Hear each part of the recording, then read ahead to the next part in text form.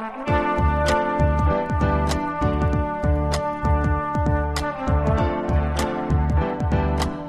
listening to the Co-Main Event Podcast. And now your hosts, Ben Folks and Chad Dundas. That's right. You're listening to another episode of the Co-Main Event Mixed Martial Arts Podcast. I'm your co-host, Chad Dundas, from BleacherReport.com, and joining us, as always, from MMA Junkie and USA Today, it's your friend and mine, Mr. Ben Folks. Ben, how you doing? I'm all right. How are you doing? Do you think people will notice a slight pause there in the introduction where I almost forgot where I work? I don't think anybody will notice it. Because it's probably going to have the background music under it. Yeah, and It'll it's just programmed in their brains right now. They're not even listening to this part.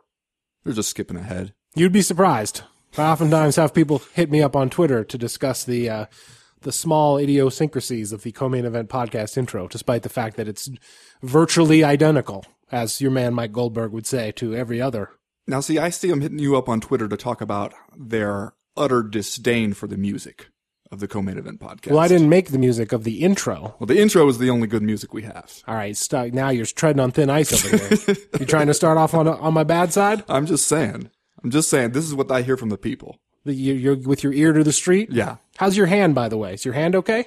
My hand? Yeah, you came to a barbecue at my house last night and punched a small child in the face. That's right. So I just wanted to check in on your hand. The hand's okay. The child had a very soft, delicate face. You know what? He took it well. He did take it well. And if you're listening out there in Co-Main Event Podcast listener land, and you want to know who is the aged grandpa at your barbecue who is going to teach the small children how to box, I mean, it will come as no surprise that that man is Ben Folks. Well, and that he will accidentally, I assume, in his drunkenness, strike a child.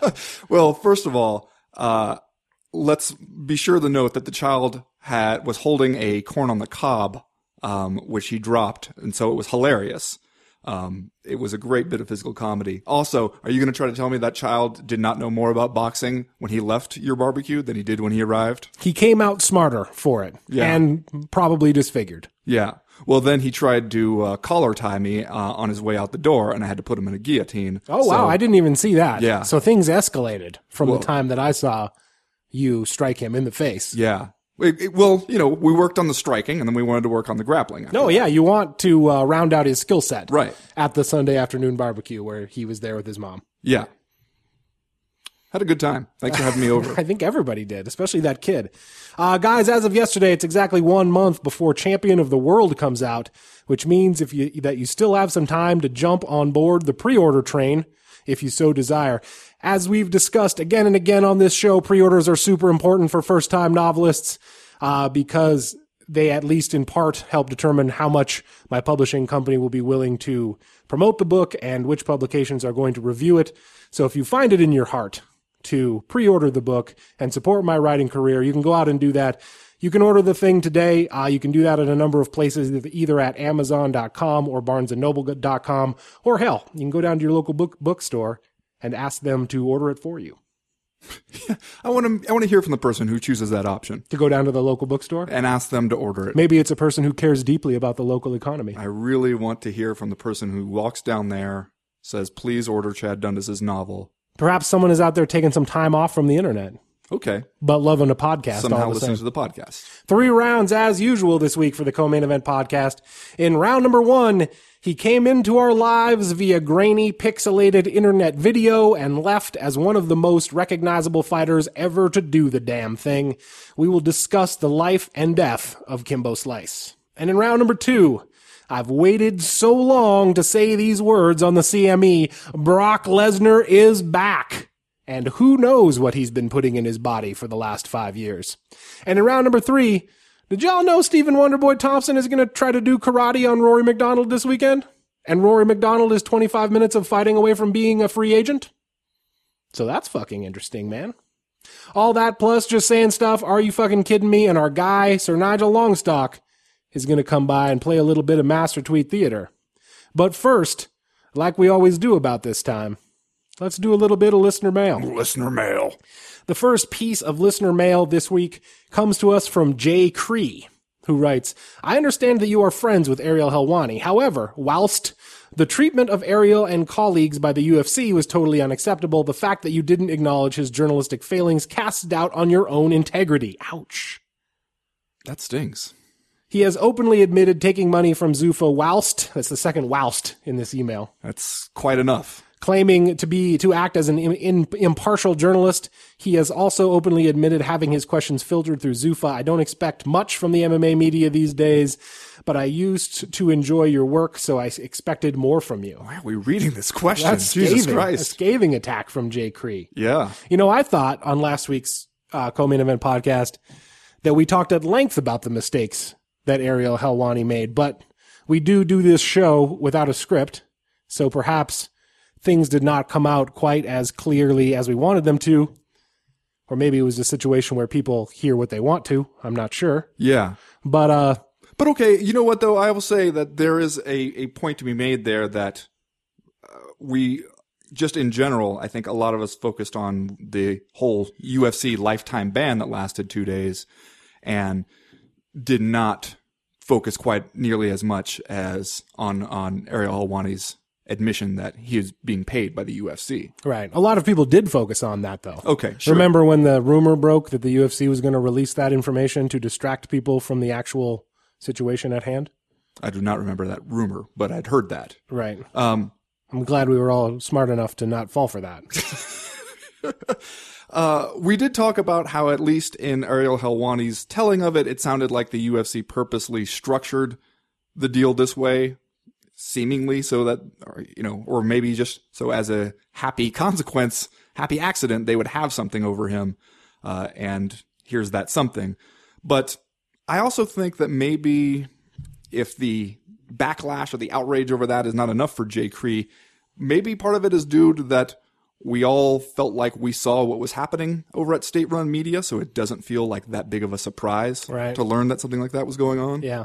I feel like that's true. Like, if you're already watching Fox television, watching Fox's coverage of the UFC, I think you understand what you're going to get, no matter if it's Ariel Helwani conducting a backstage interview or Heidi Androl conducting a backstage interview or Karen Bryant or Daniel Cormier or Dominic Cruz appearing at the desk. I think we all kind of knew what was going on. However, just in case we weren't clear about it last week, I did want to say I do think that it was a mistake for Ariel to agree to become party to a situation where he would get his checks directly from the UFC while appearing in the specific role of backstage interviewer during UFC broadcasts, which we've known for a long time that the UFC is really kind of like jealously guards its own productions. That was a sticking point between the UFC and any number of like cable providers for years. So really to find that out, like in retrospect, kind of makes sense because the UFC has always insisted on controlling all of its own productions. And I think that was a mistake. I think Ariel would tell you that was a mistake. I think he said he thought it was a mistake ultimately on his show. And I feel like when he went through his reasoning behind it, I feel empathy for him, man, because I have worked at big companies myself. I used to work at ESPN. I used to work a little bit for the AP. I work at Bleacher Report now, which is the second largest sports website in America. So it's like, I understand what it's like to work for these corporations where sometimes like you have to make decisions that don't necessarily square with your own philosophy. And I think in Ariel's case, he did it just because he did want to be on TV as a broadcaster.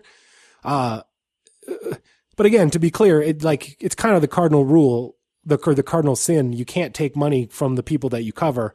And I think that if you asked him, he would say that he regrets that. And I think that we all wish that he hadn't done that. But I would also say, and like that, I hope that was clear enough, by the way, for all the people listening. But I would also say, like, if the Co-Main Event podcast has ever promised anything, it's that we will have the real conversations on this show that you and I would have if we weren't recording it. Yeah. And I feel like it's the fake and disingenuous conversation to be like, oh, Ariel Helwani took money from the UFC. We can never trust him again, or whatever. I feel like that's not true. And the real conversation to me is, yes, this guy made a mistake. He admitted it on his show. He essentially apologized for it. He said he's not going to do it again. And to say that that mistake overdoes or like undermines the totality of his contribution to this sport is ridiculous. I agree. I will say this, however, kind of as a devil's advocate thing. We've talked before how you and I both in the past had written articles for the UFC magazine. Right, yeah. Which was published through like a third-party publishing company, and they're the ones who paid us, right? Like, No, the checks came, or at least I don't know. I've never saw your checks. I don't know where they came from. But my checks from UFC magazine, before it became defunct, came from a shady P.O. box in Deltona Beach, Florida, and from a company called Ultimate Fighting Champions. Oh, really? So, as far as I know, my 3 or 4 checks came straight from the UFC, which I guess also makes me a paid shill. Okay, I assume if anyone listens to this podcast, they will know that we're just over here towing the company line every week. But the point I will make about that is, I think I wrote 2 articles for the UFC magazine. Did your checks not come from Deltona Beach, Florida? I didn't, as long as they cleared, I don't remember thinking too much about it. But all my contacts were with the editor from a publishing company. Right. Seth Kelly, Seth right? Kelly, right. Good dude, by the way. Yeah. And they published other magazines too. They didn't just do the UFC magazine.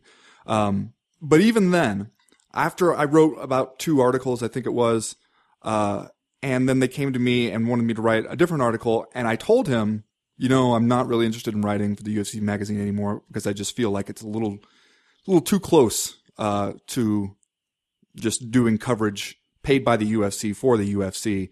I'm not comfortable with that. I think it's a conflict of interest and I don't want to do it anymore. And he said he was totally understanding of that. He said, all right, I get that. Thanks for telling me. And that was that. And there's a difference, I think, between doing that and saying, and I'm not trying to say like I am the paragon of virtue that Ariel Helwani fails to be here. This is a man who punched a child in the face last right. night, folks. Just First keep that in mind. First of all, it was a jab. But there's a difference between being like, okay, I'm going to stop doing this because I think it's a conflict of interest and I don't think this is something a journalist should be doing.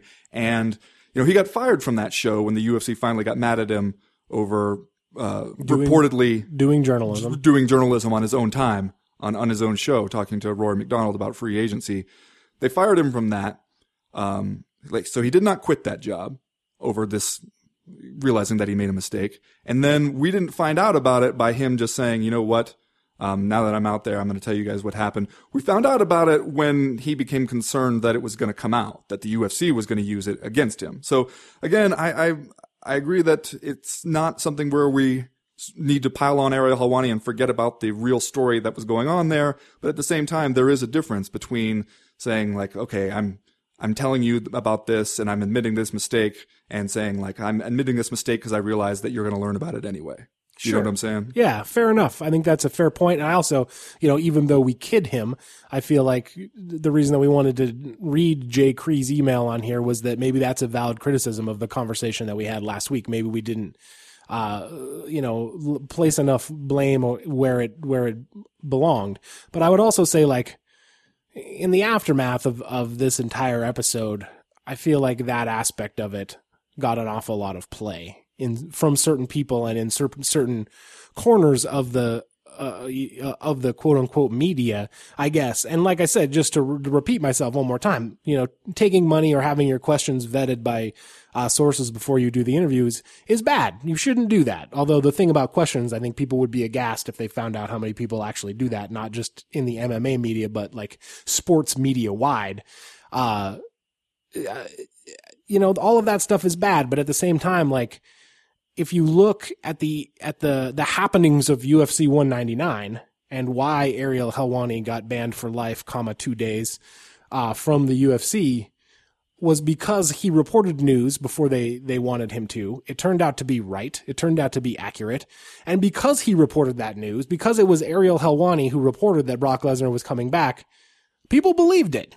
Like, we've heard numerous reports over the 5 years since Brock Lesnar has been gone saying, Brock Lesnar to return to the UFC, ... And everybody fucking rolls their eyes every time because we're like, oh, what is it, a slow news day? Somebody's got to write a thing about Brock Lesnar maybe coming back to the UFC. Ariel Helwani tweets it, and behind the scenes, all these emails start flying back and forth between reporters and their outlets, trying to be like, is this true? Can we confirm this? Is this really going to happen? And then it proved to be accurate. And I would just say, if the umbrella worry here is that Ariel Helwani taking money from the UFC for a time to appear as a backstage interviewer on those UFC broadcasts, if the worry about that is that you will not be able to trust him in the future, look at what happened at UFC 199. He broke some news. Because he was the one who broke it, we all took added interest to it. It turned out to be factual, and the UFC fucking flipped their shit. So, like, I understand how bad all of this, like, what a bad transgression that was, but, like, to what end at this point, I guess would be my point. Yeah. I guess also, though, lastly, I would say maybe if you want to look at a kind of accidental result of this is now how is it supposed to look for anybody who is on that show, right? Anybody who's on the UFC Tonight show, everybody's going to look at them and be like, UFC employee. I mean, if you didn't look at it that way already, the UFC just guaranteed that you will. So if you make that the part of the big story, then you're basically telling everybody that, you're confirming for everybody that it's state-run media. All right. Next question this week comes to us from Todd Mueller. He writes, "Good morning, gentlemen. Please confabulate on Monday's story on extending the quote-unquote Ali Act to MMA. Could this finally drive meaningful change? Link below." And the link that he included is actually from Fox Sports from Elias Cepeda, a story about not only a congressional bill that is currently working its way through Congress that could expand the Muhammad Ali Act to include boxing and to include MMA and other combat sports as well, and the fact that the UFC has hired a lobbying firm to lobby against those efforts. Yes. Farragut Partners is the lobbying firm that they hired. And I know you want to talk about this, but I just want to read one paragraph from this just to give like a quick overview of what the Ali Act might do and how it could, in theory, affect MMA. And I want to read this short part. The Ali Act includes restrictions against promoters holding fighters to contract provisions that last more than a year, requires promoters to divulge full revenues to fighters, mandates fair rankings which can't be manipulated by promoters to exert power over fighters, and creates a, quote, firewall between promoters and managers, prohibiting promoters from having a financial interest in the management of a fighter and managers from having a financial interest in promotions of fighters, among other standards. Okay. So all that stuff that would directly affect this sport. Yeah. In theory. The big stuff is, I've been working on a story about this. I should tell people that. It'll probably be up tomorrow, maybe Wednesday, depending on when all the pieces align for me. But, I talked to the congressman, from Oklahoma, I believe it is, Mark Wayne Mullen, who is pushing this legislation. I talked to the UFC about it. I talked to other people who, just kind of have a stake in it or some experience with it one way or another, to kind of get a sense of what's happening and what it could mean. And for one thing, we should say, long way from becoming law right now. I believe, it was just introduced at the end of May, in committee right now, and nobody really seems to have a good idea of when this is going to be settled. And the UFC, like you said, has their lobbyists out. UFC COO, Lawrence Epstein went to meet with Congressman Mullen to basically tell him this is unnecessary. Congressman Mullen's response, according to him, was, if you're not worried about it and you don't think it's necessary, why are you here trying to talk me out of it, basically? And the big things that it would do, like establishing a kind of independent third-party ranking system. And a lot of this is kind of hard for MMA fans, I think, to get our heads around, because it would mean a considerable reshaping of the MMA world. And one of the concerns that the Congressman Mullen has is the UFC has its own rankings and it can manipulate those rankings and has manipulated those rankings in the past. So we've seen, Nate Diaz dropped from the rankings when he was basically in a contract dispute with the UFC. And that there would be an independent body to create these rankings, and then they would, basically have to go by the rankings when deciding how to match these guys up. So you couldn't just have the champion fight, the number 8th ranked guy, because it was going to be an interesting fight that people would pay for. Also, the stuff about not limiting contract terms. to 12 months where you wouldn't be able to lock a guy down in a long-term contract. That kind of stuff would mean serious changes. But at the same time, I think a lot of people look at boxing and say, well, okay, if this same act applies to boxing, it doesn't necessarily seem to have had the result of making boxing the cleanest and most fighter-friendly sport in the world. Oh, yeah, I agree. I mean, opponents of this would probably point to the state that boxing is in general, and say that perhaps some of that exists because you can't lock guys down in long-term contracts. But then boxers are paid much better than MMA fighters, especially, at the highest levels. You see that there is a huge difference in pay. And so then, the other people would point back to that and say, one of the reasons why that is the case is because promoters have to bid for boxers, and they have to bid, fairly often. And when the guy leaves a promoter, his rank goes with him. If he's got that little number 2 next to his name or whatever, that number's going with him. You can't take that away from him just because he's not your guy anymore. It kind of takes that out of the hands of the promoter. Which doesn't say, promoters don't still find ways around some of those restrictions. And I've heard a lot of people saying, like, hey, if we want to have some kind of federal legislation about MMA, then we should have it specific to MMA rather than just changing the wording of an existing act that applies to boxing, and so that instead of boxer, it says fighter. And I can see the logic in that. I also would wonder, though, what would those people want that legislation to look like? Like, because that's where you're going to get into the same debate again, because these are could be pretty sweeping changes for MMA. And if you're saying, you think that these are the wrong changes, I'd be interested to know what are the right changes. Yeah, and as you said, the process is kind of just getting underway, so it's going to be a while before we find out the ultimate fate of this legislative effort. A layer of irony, though, on top of this thing, that the UFC just did that moving tribute to Muhammad Ali at UFC 199. And I have to admit, while that was happening and I was sitting at home watching it, I just kept thinking, like, this, I mean, the UFC production team is obviously super good, and so, it was a good video tribute, and I think a lot of people gave it compliments on social media, and I think it deserved those. But as it was airing, I was like, you would have fucking hated Muhammad Ali if he was one of your fighters. And he would have hated you. Like, he would have had a huge problem with working with the UFC. He's just not the kind of company guy that the UFC tends to like in fighters. They would have definitely come into conflict. And that was one of the things that I would worry about if I were the UFC and I was trying to keep this from passing is, right now is a pretty politically expedient time to be going around Washington, D.C. with something called the Muhammad Ali Act. I mean, people just hear that, and that's going to sound good to a lot of people. It's going to sound like something you want to put your name behind, or at least that you don't want to be the guy going against that. Then again, though, this, I think, is sort of a long process and not anything that is going to be decided super quickly. All right, let's do one more from the Cheeseburger Walrus, who writes, let's talk a little bit about Robert Glenn Lawler, shall we? I'm sure you saw his recent interview sit down with some reporter and Tyron Woodley, where he said Nate Diaz let Conor McGregor off easy. Lawler said if it was him in there with Conor, he would have taken his soul, his motherfucking soul. Seems funny at first, but then I went back and rewatched the ending of Lawler versus Rory McDonald 2, and I swear on my Team Dundas Platinum membership that I actually saw Rory's soul leave his body right after Lawler broke his whole shit with one punch. So basically, is Robbie Lawler the real life Grim Reaper? Thoughts? Did you see this? I believe in Vine or Instagram video form that was widely circulated in the media. I didn't see the whole interview either. I just saw the chilling part where Robbie Lawler says that about Conor McGregor, and as I tweeted at the time, it seemed like one of those HBO documentaries where they go to prison to interview a serial killer. That is how it came off, because it was also like the interviewer, who I can't remember who it was at this point. Do you recall? It says some reporter in this email. I don't remember who it was either, but the guy had to ask Robbie Lawler 3 questions to get him to even admit or to even say the thing about Conor McGregor's soul.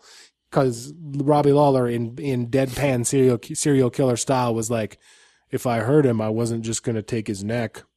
And the guy was like, what would you have done?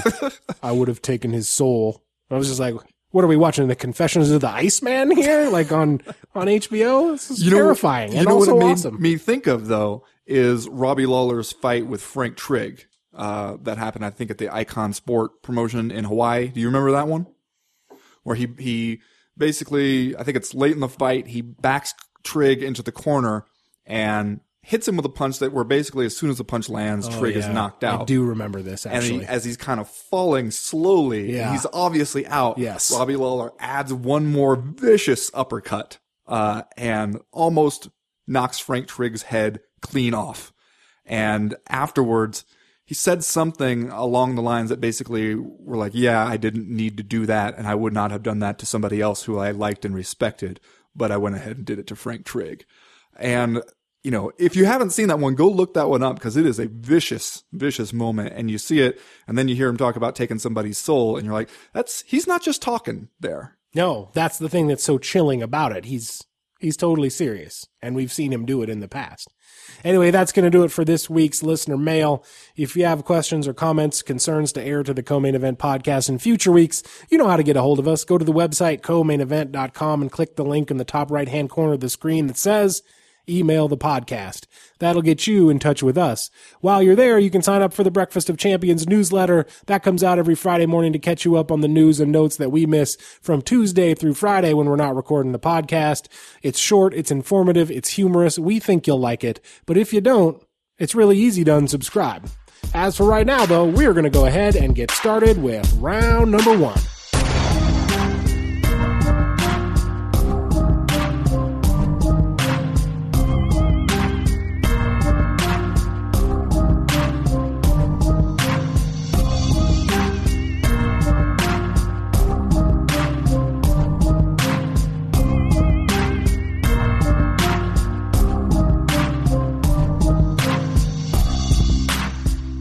Well, Ben, this is sort of a solemn topic, although one that seems big and important enough that we wanted to talk a little bit about it on the podcast proper, in addition to the blurb that we wrote in the Breakfast of Champions newsletter last Friday.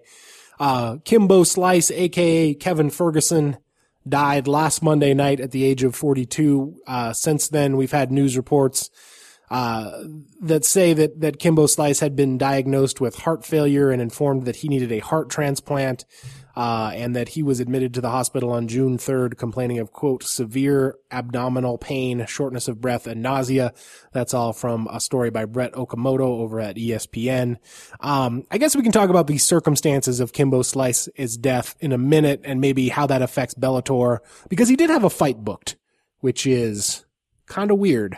And he had a fight booked in London where there's not a state athletic commission overseeing it to necessarily go through the steps and make sure stuff like this isn't happening. Right. First of all, I wanted to know, though, when did you first become aware of Kimbo Slice? Do you remember? Do you remember what it was that like pulled your coat to the existence of Kimbo Slice? I had a friend who watched pornography on the internet. Okay. Was this friend named Fen Bolks? An activity I did not condone. But my friend, knowing that I had an interest in the martial arts, was like, they also on this website, which is called Sublime Directory, and it was a real old school internet porn site, like just kind of the dark ages of internet porn, and you know, like one step up from looking at somebody's drawing of boobs. It was just one step ahead of that. And they were like, okay, there's also these street fight videos on there, which seemed odd to me and incongruous with Sublime Wait, seemed odd to your Directories. friend, or did you just... It seemed odd to me when my friend told me about Okay, it. yeah. Thought you were going to catch me there, didn't you? No. It was a weird show for you, man. And, you know, it was like, I saw that one where he turns the dude's eye into hamburger, the chill dog fight. Yes, yeah. That was also the first video that I ever saw of Kimbo Slice. I'm sure at a very wholesome website. And I was thinking about that video earlier today and just thinking about how kind of weirdly iconic that entire video has become in the years since, because we got a lot out of that whole video. Like that was, as you mentioned, the advent of the chill dog. Yeah. As the legend goes, it was also the fight that earned Kimbo Slice his nickname, Kimbo Slice.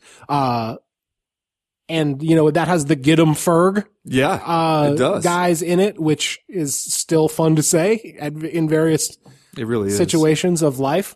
You know, these two guys are fighting in a backyard in front of like a there's some modern art out there in the yard that they have to steer clear of during while they're fighting. And yeah, I remember watching it and just like at the end of it being like fascinated and terrified. Cause at the end, remember at the end of that one, that's also the one where like Kimbo cuts a promo at the end of it as they're walking to the car to be like, I got to get that bread or whatever he says. And so as far as like an introductory video to who Kimbo Slice was, like you couldn't do much better than the Get 'em Ferg, video. Yeah. And it's totally bizarre to think of what he became in this sport from those beginnings. Well, and that's one of the things that I wrote about in writing about, how will we remember Kimbo Slice and MMA, and how because of the time period and because of the way he came up, it was such a really like specific cultural moment. And it was like right now, I don't think, for one thing, like viral video is basically just like an established thing. There are people that's all they do is they do YouTube videos. And this was before YouTube even existed. This was a couple of years before YouTube existed. So it was a really weird thing that we finally had this technology where, you could make a video in your backyard and millions of people could see it. But that hadn't really happened too often yet. And we definitely we didn't have that established arc of like somebody becomes a viral video sensation and then they're on actual TV. Like, now that's a thing that happens all the time. There are people just like looking for a viral video sensation to put on TV. And it's happened so many times that we're kind of immune to it. And we see, okay, fine. There's somebody we might hear of via a backyard video and then they'll be famous. And we accept that. And that was not really the case back then. He was one of the first people to have that. And it was also such a weird thing because it was like mixed martial arts still felt new.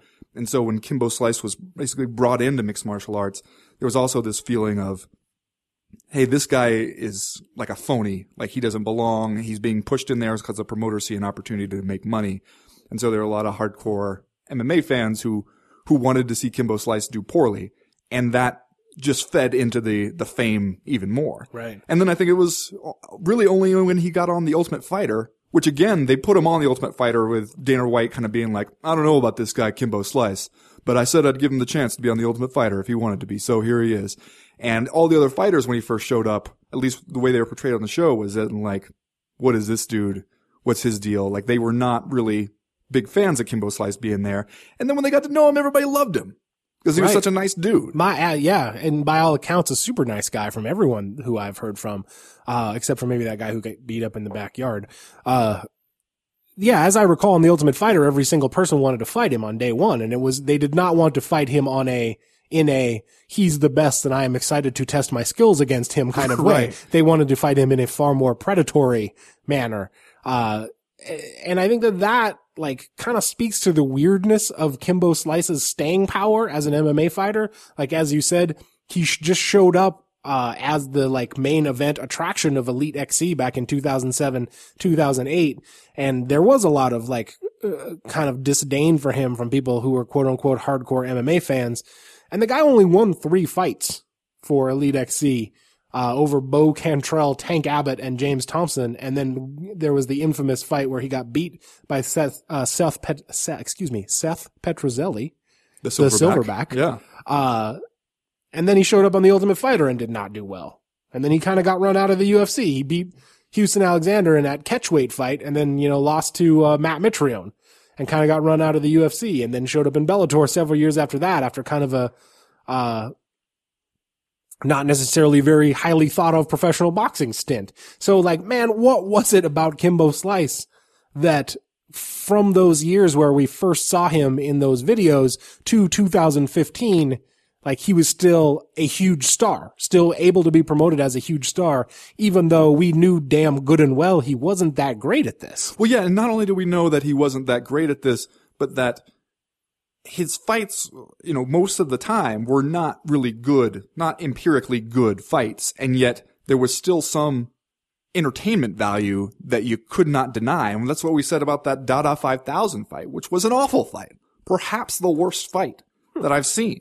And yet it was like, because of who it was, there wasn't anybody who regretted sitting there and watching it somehow. It occurs to me too, when you talk especially about his early days where he fought Bo Cantrell, Tank Abbott, and then James Thompson, the backlash that he got was not really dissimilar from what you see happening with Sage Northcutt, where it seems like, and I know that actually is a comparison I did not think we were going to make. I know you didn't think we were going to see the Kimbo Slice Sage Northcutt analogy, but it was the same kind of thing where it looked like, okay, the promoter has somebody they think could be a big cash cow for them. They want to protect that person. They're picking advantageous matchups solely to protect them. And so there's really, there's a kind of a simmering anger at the promoter for that, but somehow it gets transferred to the fighter. But that, the same way you see it happening with Sage Northcutt, it kind of only made him a bigger star. Well, let's talk about the untimely demise of Kimbo Slice. Like we said, he had been diagnosed with heart failure and was waiting for a heart transplant. We still, as far as I know, haven't gotten the official word as to cause of death, but, there seems to be a lot of smoke around the idea of the heart failure and, just a weird situation, man, to have a guy pass away at 42 years old and to have a guy who had just fought in Bellator and a guy who had another fight coming up, like you said, in London where we didn't think there would be very much oversight, and a guy who got that fight booked by Bellator while he was still kind of going through the regulatory process in Texas after testing positive for steroids. And I know we've talked about this on the show before, but like, at what point does Bellator begin to think, hey man, this thing we've been doing, it worked for a while, but like maybe we've gotten lucky here right at the end? Man, you'd hope this has got to be the point, right? Because it does seem like just in several different ways, things could have gone really, really badly for Bellator. Yeah, I don't think you can overstate the fact that this guy had a fight booked, had a fight coming up next month in London. Against his old nemesis, James Thompson. Well, and I don't think you can overlook the part that it is in London. And I think that also, why was it in London? Because Kimbo Slice, after testing positive for steroids, they had that fight booked.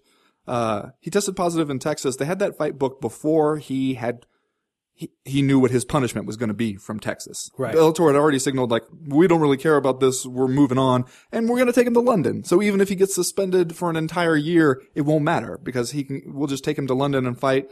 We're not worried about it. So when you're doing something like that, and then if you also were putting the guy in a situation where maybe, depending on your own medical oversight, he might not have gotten the care he needed to catch something like this beforehand, that's really concerning. And it's even more concerning that Bellator right now being sued by former employee Zach Light. And among his allegations against Bellator, and again, these are still allegations right now, but that he said that Bellator knew fighters had forged medicals and didn't do anything about it and told him over and over again, stop talking about it, stop bringing it up, and just focus on doing your job. All that stuff together makes it seem like Bellator's playing a really risky game here. And man, that just, it almost seems incredibly lucky that nothing terrible has happened on Bellator's watch. Right.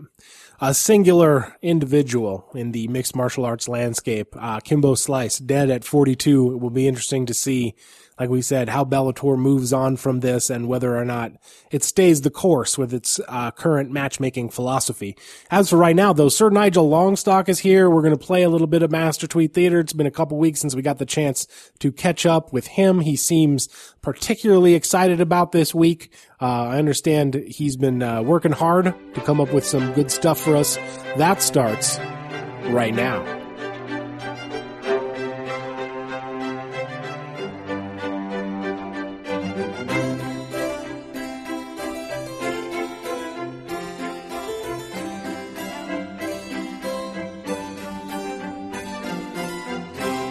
It's that time again. We welcome back to the show friend of the podcast and noted theatricalist, Sir Nigel Longstock. Sir Nigel, how are you? Good day to you, sir. I am beset by allergens. Oh no, I'm so sorry to hear that. Yes, sir. Dust, mold, pollens, microbules of all kinds. Okay, this isn't very interesting, so we're going to move on from this.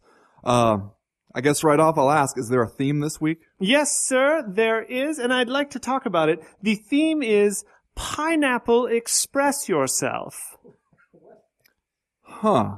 Pineapple. What? How is that a theme? Pineapple Express Yourself. Tweets from people who are in Hawaii, obviously stoned, or employed in the field of written expression. So your theme is pretty broad, is Yes. what you're saying to me. Yes, but also nuanced. You see, sir, I have been thinking a little bit about your criticism of my themes lately.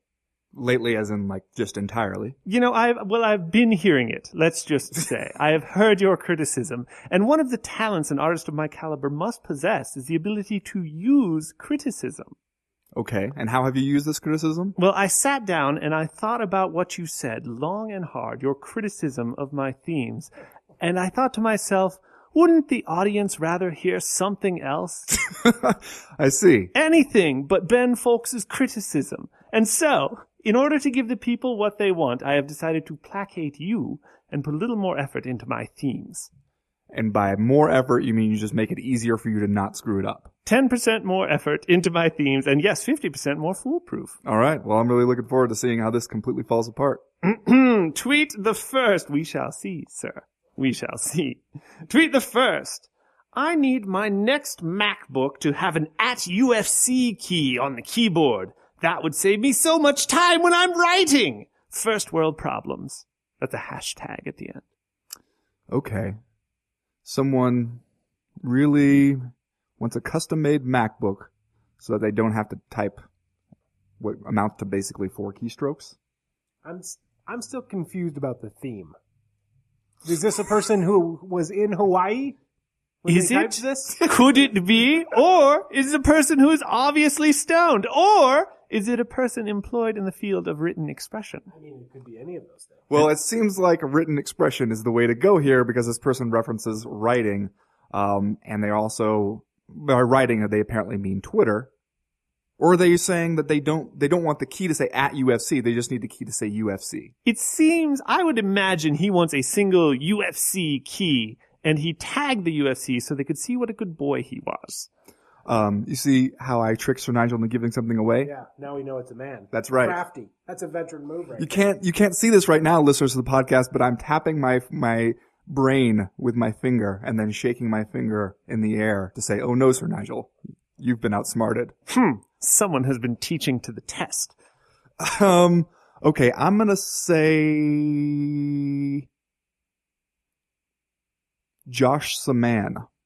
Interesting. Active on Twitter, Yeah. does some writings, employed by the UFC. Uh-huh.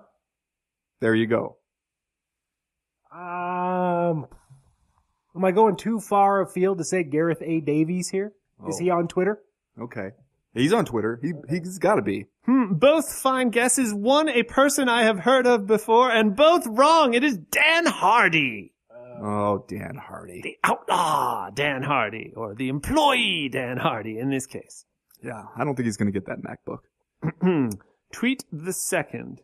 If you're Wednesday, my Saturday hiking this morning, watch Dirty Grandpa. Shit's hilarious.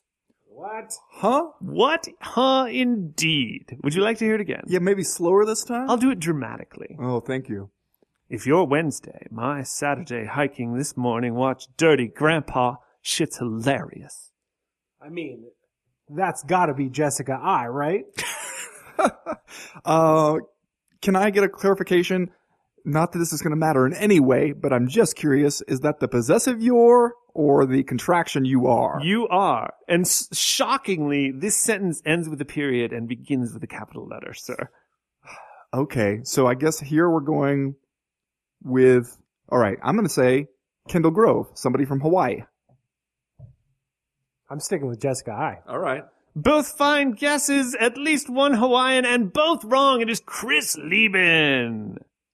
Oh, I'm not in Hawaii. He's not in Hawaii. Do you know He's that? not in Hawaii anymore? he Damn moved- it. Well, he's stoned, I'm sure. What are we on? Tweet number 2? Tweet the here? second that And that one was. fell apart? Well, Okay. darn it. Note it for the record. Also, it seems Chris Lieben's phone has suffered some sort of injury from being repeatedly struck. We'll look right into that. Okay. Tweet the third. Every 60 seconds there is a hood rat near you waking up and trying to figure out why the dude that she just raw dogged her got her blocked. I think I know this. I think I know this one too. I think this is my man Derek Lewis, the Black Beast. It is Derek Lewis, the Black Beast, one of several tweets I had to choose from. that he created this week. Once you fully discover the social media world of Derek Lewis, there's no turning back. You become just engrossed with it. This tweet is like the clay golem of jokes. Like he's just mashed it together and prayed for it to come to life. Golem, some people say. Sure they do. Golem. Tweet. Pardon me. Something stuck in my throat. Tweet the 4th. Anyone in Hawaii know someone good to get your car wrapped? LMK. Car wrap. Okay, I don't understand the car wrapping thing. What is that? Well, I think that's when you want to have a bunch of like graphics on your car. Okay.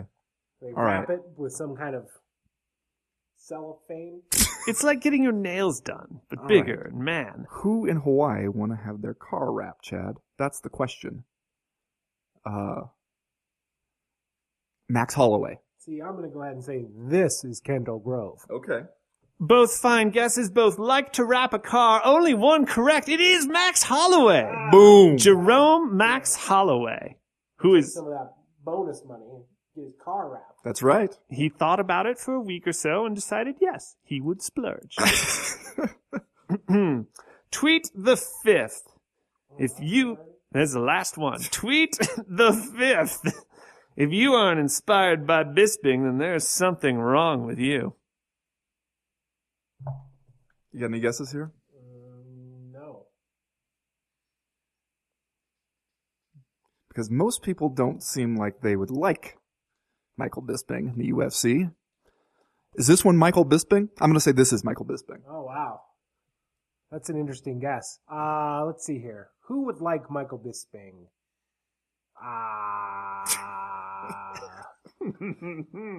Delicious. How about Uriah Faber? Okay. Sure. Both fine guesses, both prime exponents of Michael Bisping, and both wrong. It is Chael Sonnen. Oh! All right. Chael Sonnen, a practitioner of written expression, is he not? I think he mostly does podcasts. He's got like a book on his homepage, though, right? He explicitly told me that that book was written as he called up a dude and told him things, and the dude wrote it down. Well, we'll have to send that one to the judges. Well, actually, I forgot to ask you. You got anything else going on? You know, it's funny you Yeah. should ask, sir. I've just shot an exciting project. It's about a tough cop who falls into a coma for 7 years, wakes up, and fights for black defendants in the southern courts. I see. What's it called? It's called Hard to Kill a Mockingbird. And what role do you play? I play Boo Radley, a guy who gets wrist-locked and thrown out of a window. That was Master Tweet Theater, and that was Sir Nigel Longshot. Thank you, sir.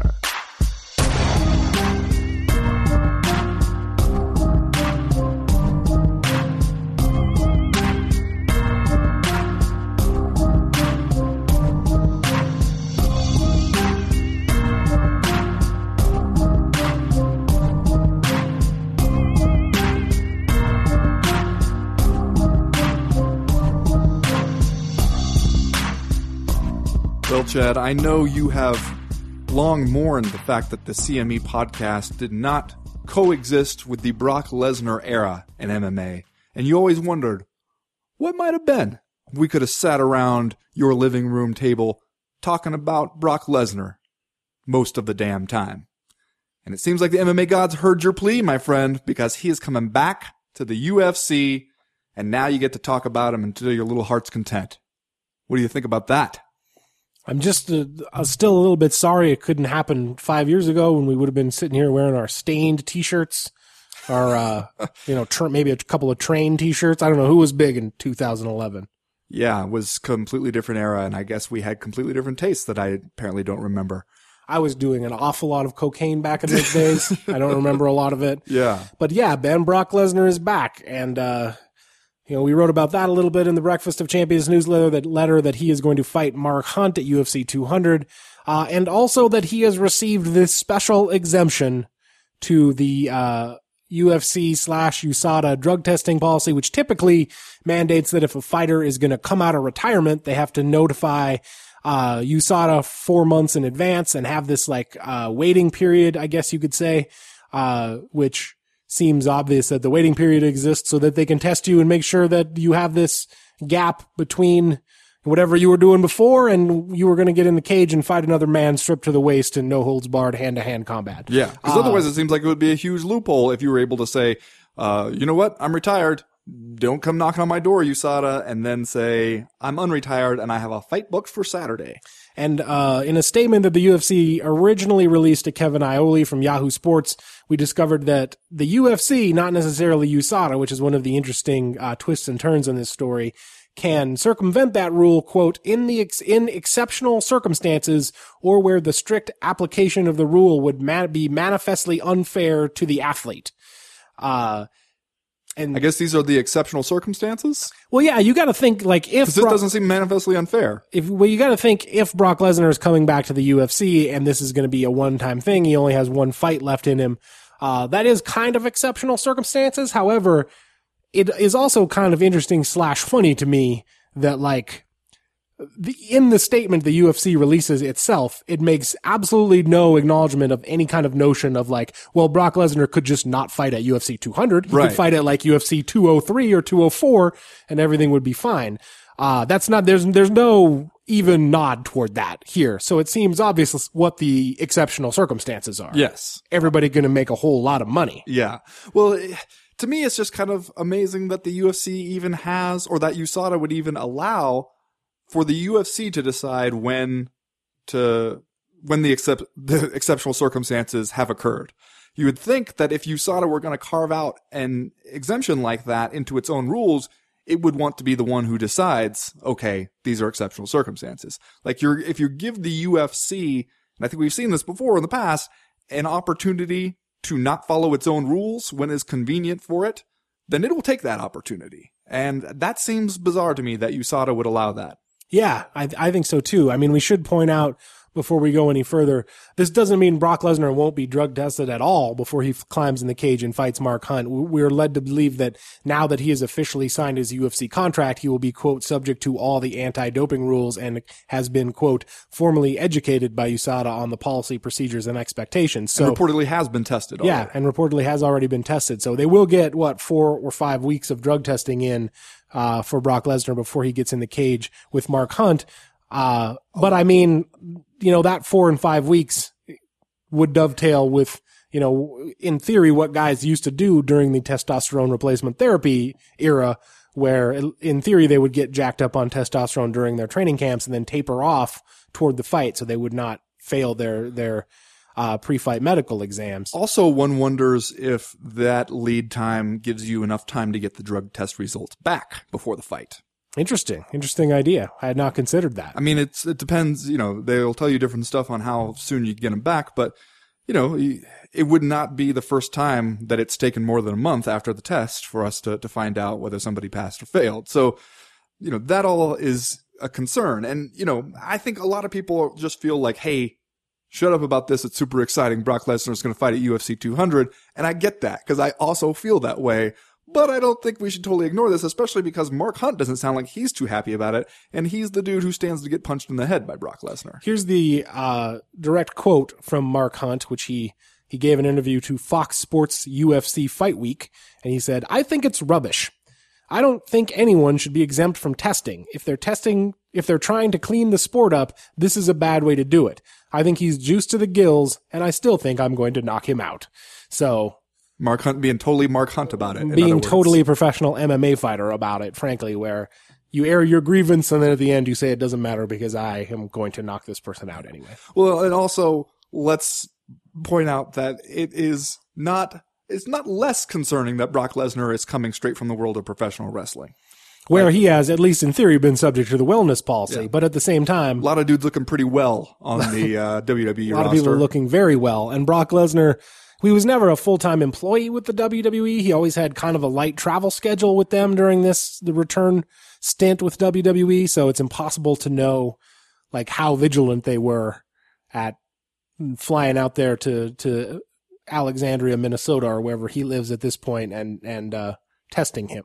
Yeah. So who knows, man? Who knows? Well, also, I mean, maybe before we move on from this topic, the last thing is it would probably seem less glaring had UFC President Dana White not just held up this whole 4-month rule as like something he waved at Conor McGregor when McGregor was tweeting that he was retired. Remember that? Right. And It was going to have to take him 4 months if he came back. and that was, one of the first things he said was, hey, if he's retired, he's got to tell USADA, and then it's got to be 4 months before he can come back, so he should really make sure he's thinking about the consequences of his actions and everything.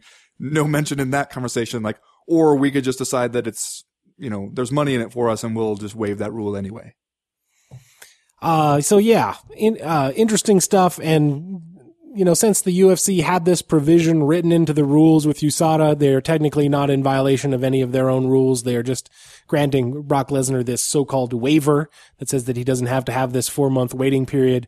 But I feel like the overall idea of this is troubling. Like when the UFC announced its partnership with USADA for, to run its enhanced drug testing program, that partnership alone gave the whole thing like the whiff of legitimacy. And, right. All of those people and entities were roundly cheered at the time. And we thought, glory be, perhaps we have reached the Holy Grail here. Maybe we're going to have something that resembles quality independent drug testing in mixed martial arts. And to find out now in kind of a roundabout way that the UFC has at least this provision written into its relationship with USADA where it can decide to suspend the rules when it's convenient. And I mean, as we said during this round, suspend it because it wants to make more money than it would if it just made Brock Lesnar fight at UFC 204 or whatever. It's hard to be quite as excited about the UFC drug testing policy overall, knowing that this thing alone exists. Yeah. As for the fight itself and the opponent selection, first of all, let me say that I am extremely pleased that Mark Hunt is the dude who got the nod here. And the more I think about it, the more it seems like there could not be somebody more perfect, because his ability to do the thing that Brock Lesnar hates, which is punch somebody really hard in the face, but also because, it's not like he was in line for a title shot or anything anytime soon. So if you're going to have this one-off just for fun fight, Mark Hunt is the perfect dude to do it. However, wouldn't you love to know what other potential heavyweights names were thrown around in the Zuffa offices when we're looking at bringing Brock Lesnar back for a special one-night-only appearance? You think they were like, what's Gan McGee doing? Is he around? Could we get him? Yeah. Is Rico Rodriguez out there? What's he doing on July the 9th? Is Dan Christensen busy? He's really tall, right? I'm just saying there's got to be some really interesting conversations that happen around there. And I'm pretty pleased how it all turned out in the end, because Brock Lesnar versus Mark Hunt, I mean, yeah, I'm canceling a wedding to turn up to that one. It'll be interesting, man. I'm sure we will talk more about it as the fight gets a little bit closer. And, at the same time, we have no idea what kind of Brock Lesnar is going to show up for this thing. We haven't seen him fight in the UFC since 2011. The end of his career there was not the most glorious affair, I guess you would say.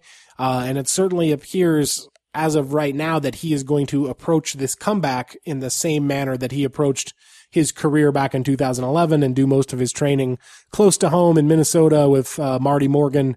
And so it will be interesting to see which holes in his game he will be able to close with that approach and how things go against Mark Hunt in July. We'll find out. As for right now, though, do you want to do Are You Fucking Kidding Me? And then Sure. We'll move on to round number 3. Ben, we just talked about this off air, and I can't believe you didn't see it. You missed the Vine, the video that was out there this week of the dude fighting at one of those ever-present Russian MMA federations at 1:45 in the afternoon, do a goddamn backflip guard pass. You did not see this? I must have missed this. Ben Folks, are you fucking kidding me? This is like right up your alley. This is some straight up jiu-jitsu nerd shit with a standing moonsault thrown in. So what Are You Fucking Kidding Me is to me It's for not to having you. seen it? Yeah, my original Are You Fucking Kidding Me was just going to be about this dude's backflip guard pass where he fakes to one side, and when the dude like shifts his attention to that side, this motherfucker does a backflip over the top of the guy and lands in side control on the other side of him. Are you fucking kidding me? What would have been a cool thing to do is for you to have pulled it up on your computer that you have right in front of you and showed it to me. Well, once I found out that you hadn't seen it, though, then I cooked up this other Are You Fucking Kidding Me idea, which is delicious. You have to agree. Okay. For the record, Chad Dundas still has not offered to show me this awesome thing. Well, we can watch it right after this. Okay. My Are You Fucking Kidding Me, Chad? Do you know what country Brock Lesnar will supposedly be representing on his Reebok fight gear when he walks out at UFC 200? I have heard Canada? Canada. Brock Lesnar, the dude who kind of famously complained about Canadian healthcare almost costing him his life when he had a diverticulitis scare when he was off in Canada hunting or something, now has his primary residence in Canada and is going to rep Canada when he shows up at UFC 200. It's terrifying to think that Canada could turn Brock Lesnar, one of our most powerful weapons, against us. Are you fucking kidding me, Canada? You gonna go and steal Brock Lesnar? You remember what he said about your healthcare? Do you remember that, Canada? You're so proud of that. And now you're gonna all is forgiven, huh? You just gotta get some of your enormous tax hands on Brock Lesnar's paycheck. That's what's going on here? I see you, Canada. You fucking kidding me? Are you fucking kidding me? That's going to do it for round number 2. We're going to watch this awesome guard pass, and then we'll be right back for round number 3.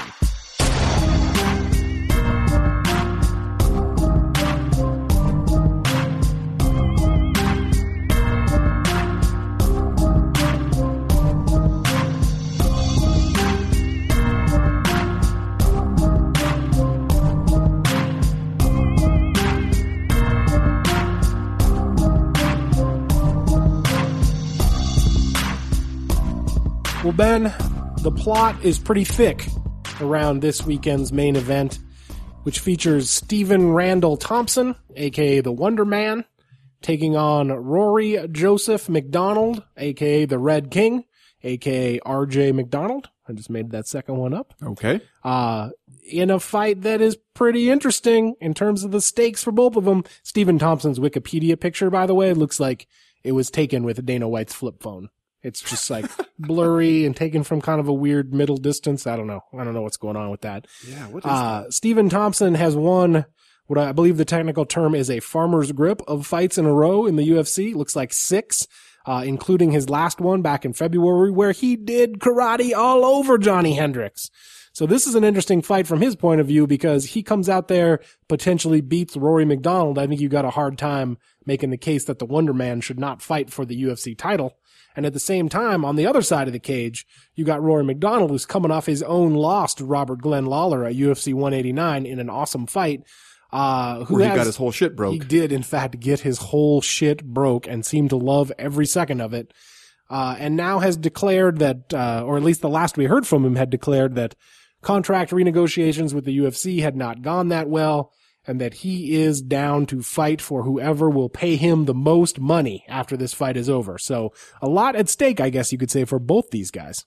Yeah, and it is also, even if you just divorce the stakes outside the cage, just kind of an awesome pairing. Like, it's hard to see any way that Rory McDonald versus the Wonder Man does not turn into an awesome fight. Kind of feels like this one snuck up on us while we were off looking at the guy with the crew cut going to come fight on UFC 200. And now here we are. It does. It does feel like it snuck up on us.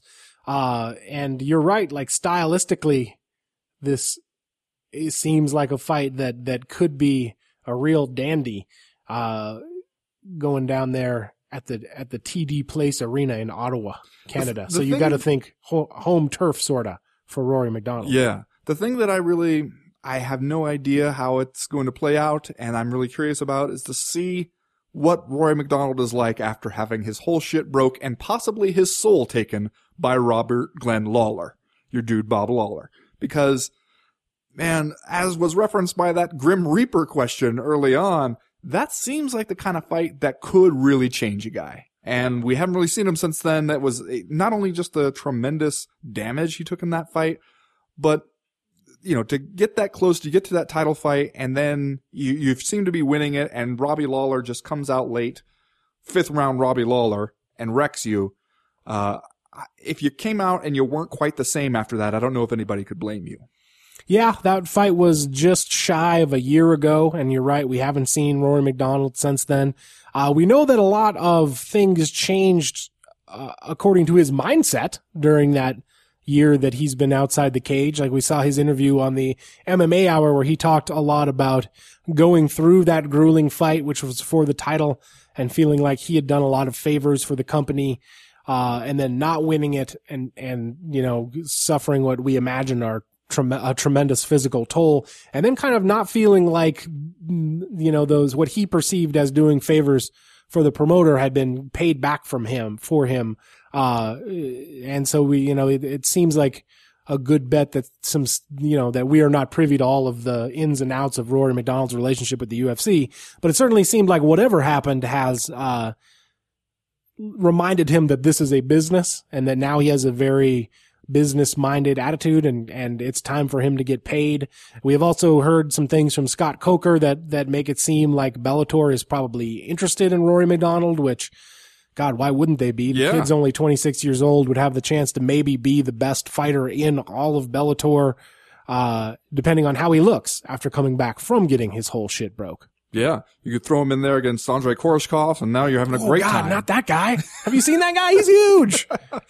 Well, I do think you're right, though, to point out that it seemed like from Rory McDonald's telling of the events, you go out there and you have that crazy fight with Robbie Lawler, which was a great fight, and then when you sit down to contract negotiations, and what you hear from the UFC is, yeah, but you lost, and so here's what we think you're worth now.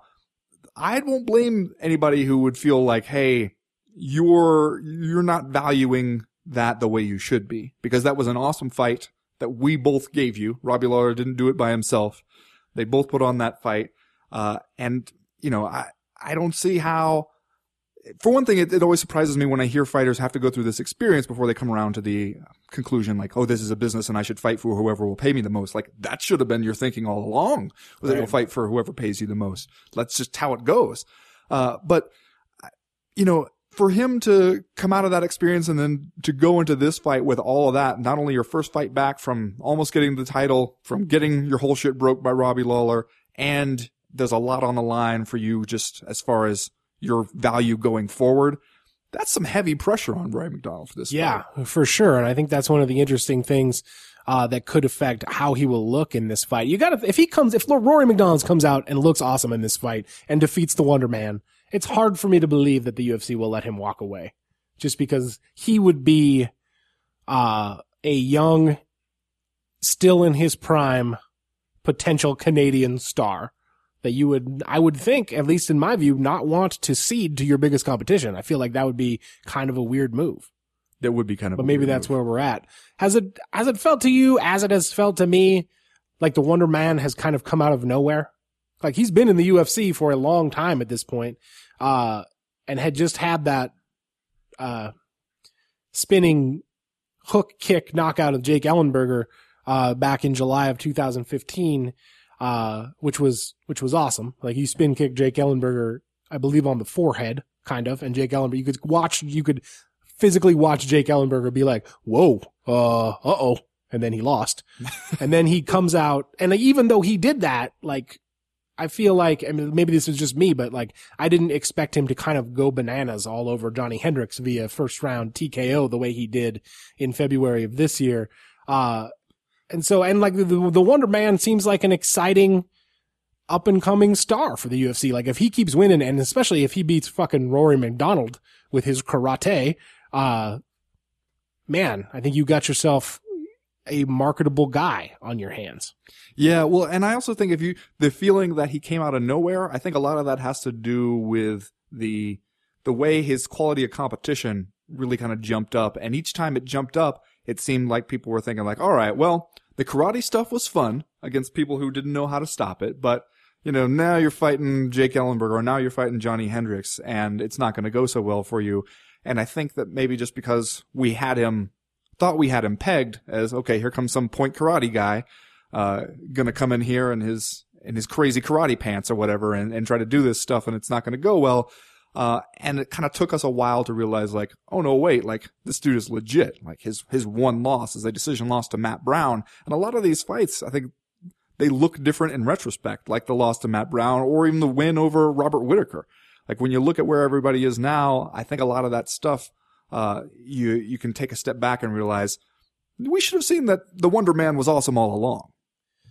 The odds on this thing are really, really close.